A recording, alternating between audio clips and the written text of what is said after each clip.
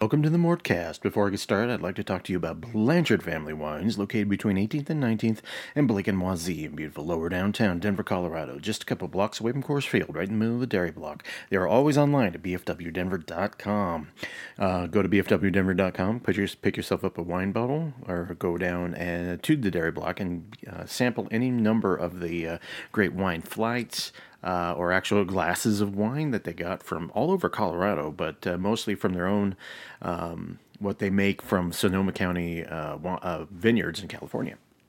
They have basically, as you know, my favorite wine bar in Denver, and you know this by now, and I'm glad that everyone here has been able to hear my experience with just liking what they do. I encourage anyone to go down, if you feel safe, to go down to the dairy block and try out what they got. But, you can go to bfwdenver.com and basically check out anything you need on the website. They even got some swag down there, and you could also book yourself a virtual wine tasting. My favorite wine bar in Denver, Blanchard Family Wines. Once again, they're located between 18th and 19th and Blake and Wazee in beautiful lower downtown Denver, Colorado, just a couple blocks away from Coors Field, right in the middle of the dairy block. They're always online at bfwdenver.com. You can find them on Facebook and Instagram under Blanchard Family Wines. When you go in or you talk to him, tell him Jeff Morton from CSG Podcast sent you. What is up, everybody? Thank you all for joining me on the latest Mortcast, part of the CSG network. I'm, of course, your host, Jeff Morton. Okay, this is going to be a serious subject here, and I'm going to apologize if this comes off as a bit condescending. I don't really mean it to be that way. That is not my intent here, but I just kind of want to explain to those who aren't familiar, and this is maybe goes to some of my fellow media brethren who are recent people who have come to Denver and don't understand the dynamic that has evolved with Nuggets fans and what has happened with kind of opposing fan takeover at the arena. This is not a new phenomenon, and I'll basically go into the history of this, the history of the Nuggets in Denver, and give people a lot of context. And then I will, in the second half, I'm going to talk about how the criticism and kind of belittling of Denver isn't deserved. Because of circumstances beyond the city's control. But first, the Nuggets, you could argue from the mid-'70s to about 1978, 79, were the most popular team in Denver, believe it or not. Up until 1977, the Broncos had no real success of note. They obviously had that big run in 77, but despite selling out all the time at Mile High Stadium and Bear Stadium, it was kind of like it was very easy for people to glom on to something like that because they were able to just do it once a week, didn't take any commitment. But the other team in Denver really was the Denver Nuggets, who left the ABA in the 76 season. The people need to understand that before the Denver Nuggets moved into McNichols Arena in 1975, they were at the Denver Auditorium. While it wasn't a constant sellout arama, it was they got good, passionate fans in a league that was kind of largely disrespected by the NBA. And those Nuggets teams had up and down years until Larry Brown and Carl Shearer got here, and David Thompson, Bobby Jones. You had Ralph Simpson. You had Byron Beck here already. You had the makings of a great team, and the great team they were. From 74 to 78, you could argue that the Denver Nuggets were the best team in both the NBA and the ABA, and they just didn't win a title. In 1976, they lost to a better player, but the Nuggets were the better team. Dr. J had a monster of a series in 1976, but that Nuggets team was stacked, and with 4 Hall of Fame people on there: Bobby Jones, Dan Issel, David Thompson, and Larry Brown, the coach, and plus Doug Moe was an assistant. So that team was stacked. And Donnie Walsh was there. It was later a much better executive than he ever was a coach. And so up until about 78, the Nuggets really were the kind of the darlings of Denver. And in their first two years in the NBA, they had great success in the Western Conference Finals in 1978. Some unfortunate circumstances out of their control led to them not taking it as far as they could. And then the Broncos kind of took over the consciousness, and it hurt the Nuggets that they were playing at the same time. People have always talked about Denver being a transplant city, and that's kind of true.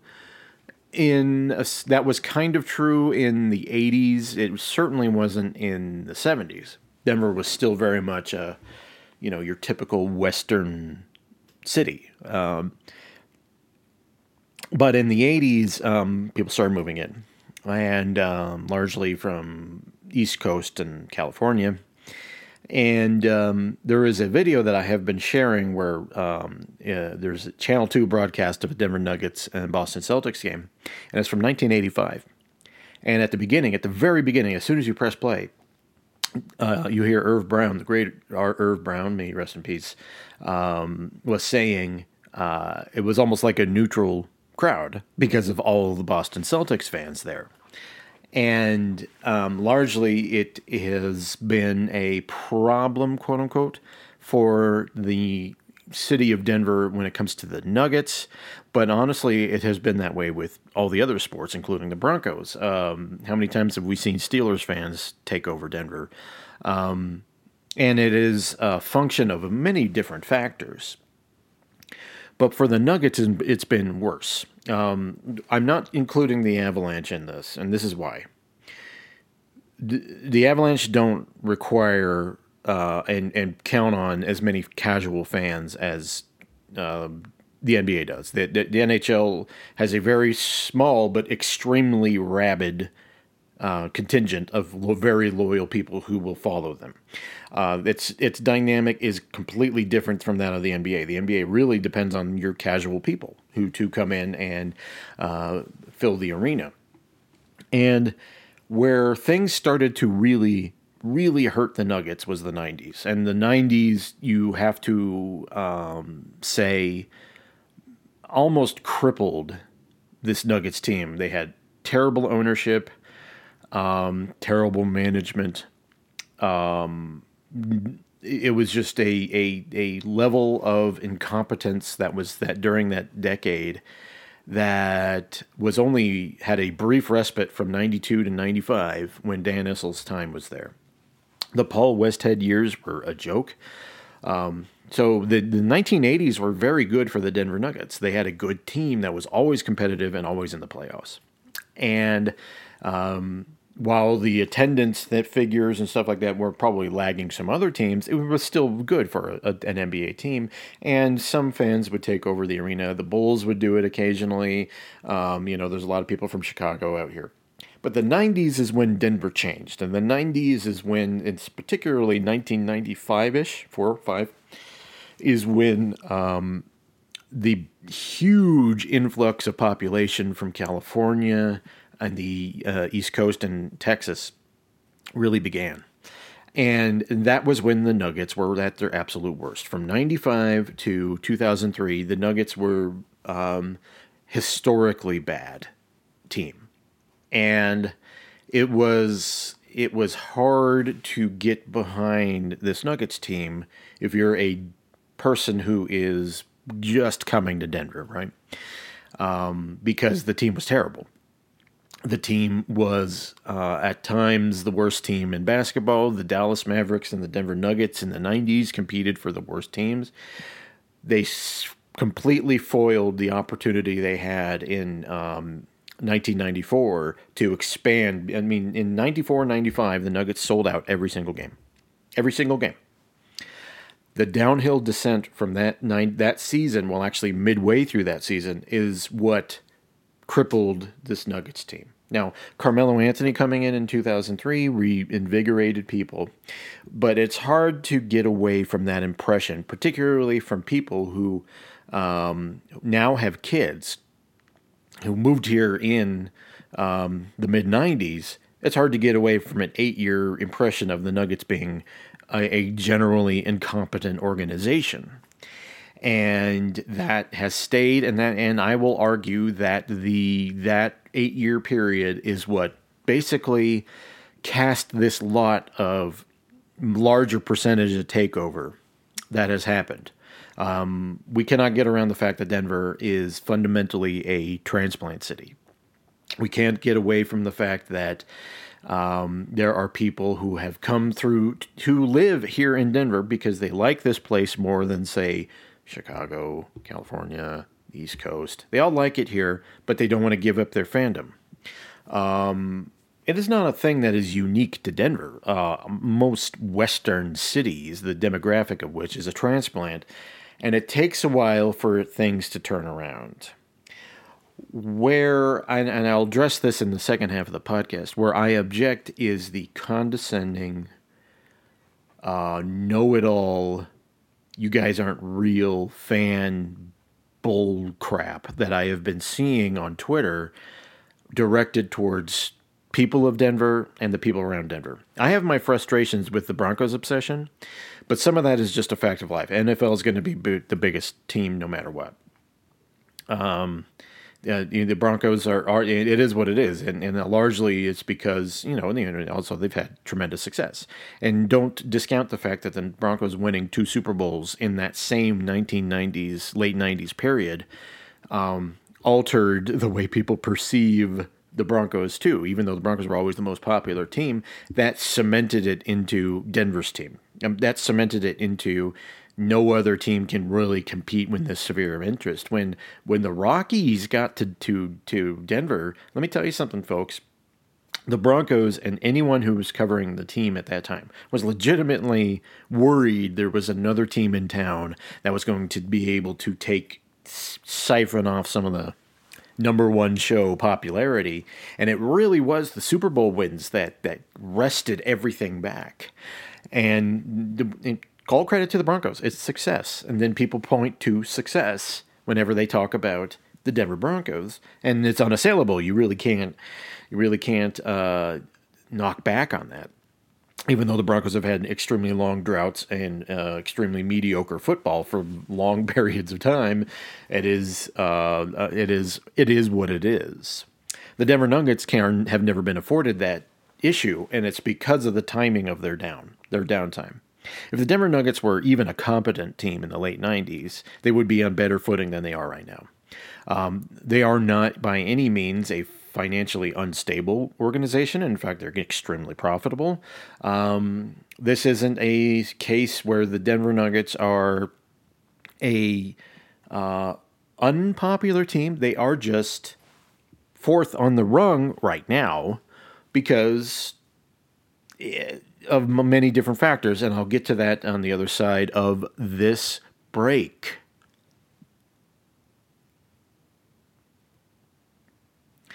The Avalanche came here in 1995, and a lot of people have said that the Avalanche coming in siphoned off some fan support from the Denver Nuggets. That's really not the case. I've made this point over and over. Avalanche and Nuggets fans are actually two very separate entities. They're very separate. They may have a little bit of crossover, but it is very minor. A lot of Nuggets fans will watch Avalanche fans when they don't have anything to watch, and they're like, okay, I'm going to support this team. I don't see as much crossover from Avalanche fans to Nuggets fans. A hockey fan tends to be very hardcore and obsessive about their sport. This is all about how the Denver Nuggets and their bad timing and all of this kind of came into this stew of it's just bad timing and bad luck. A lot of it it wasn't something that was organic. It was organic, but in a sense that it's hard to change a mindset and a mental track. And a lot of the people who left the fandom of the Denver Nuggets, who are from the city of Denver, never come back from that. And it doesn't help that this is largely, the basketball is by far the 100% the youngest of the sports fans. In fact, you could say that the average demographic of sports fans is largely older, except for NBA basketball, which is really dominated by teenagers and people even up to their mid-20s. I am very unusual in the sense that I still love the Nuggets and I'm in my mid-40s, okay?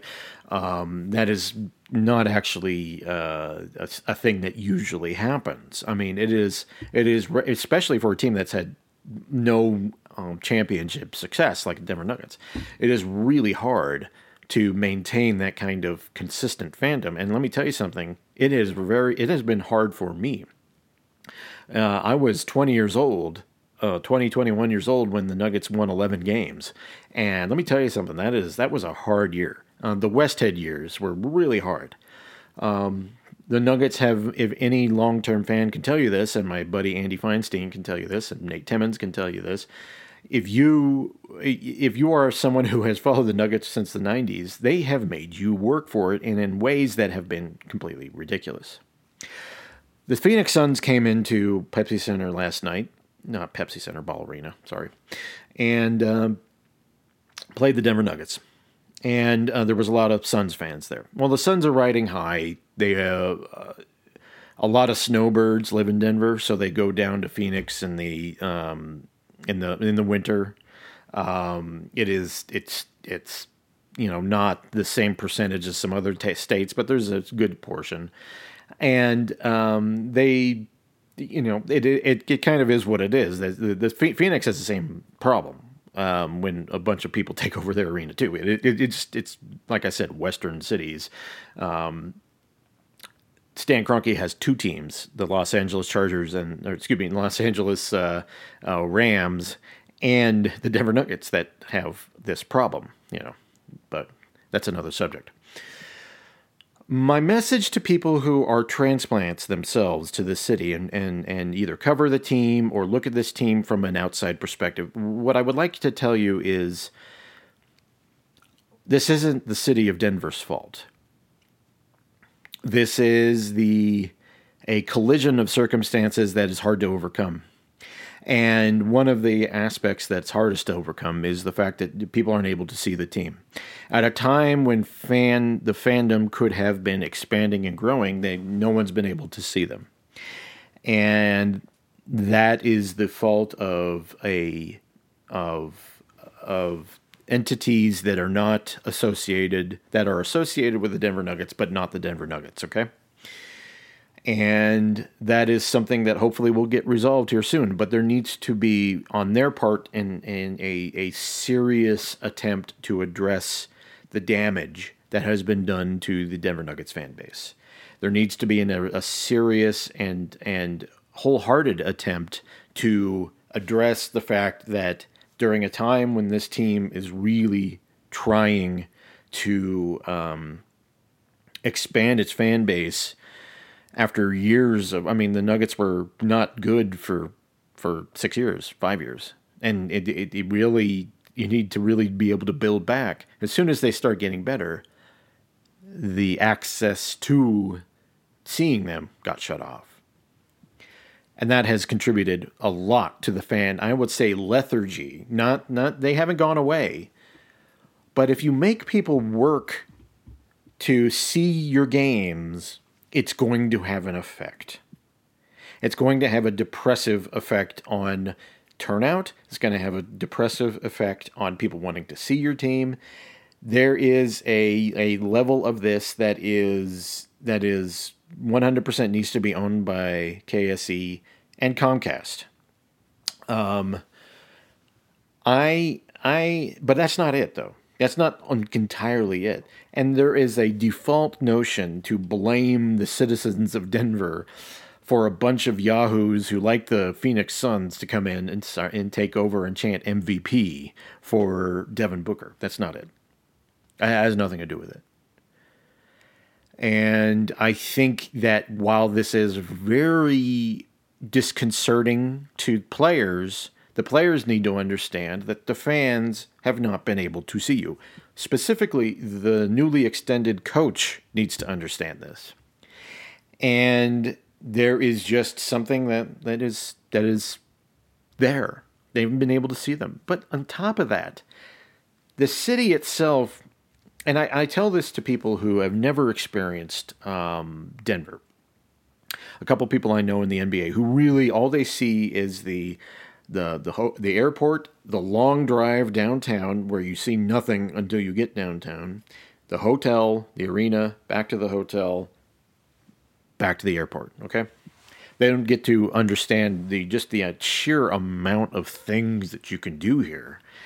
And that has created a we will only see you when it's worth it to see you kind of thing. And quite frankly, with Michael Porter Jr. and Jamal Murray out this year, I don't think people are. I think so in some ways, fans are ahead of where the team is mentally.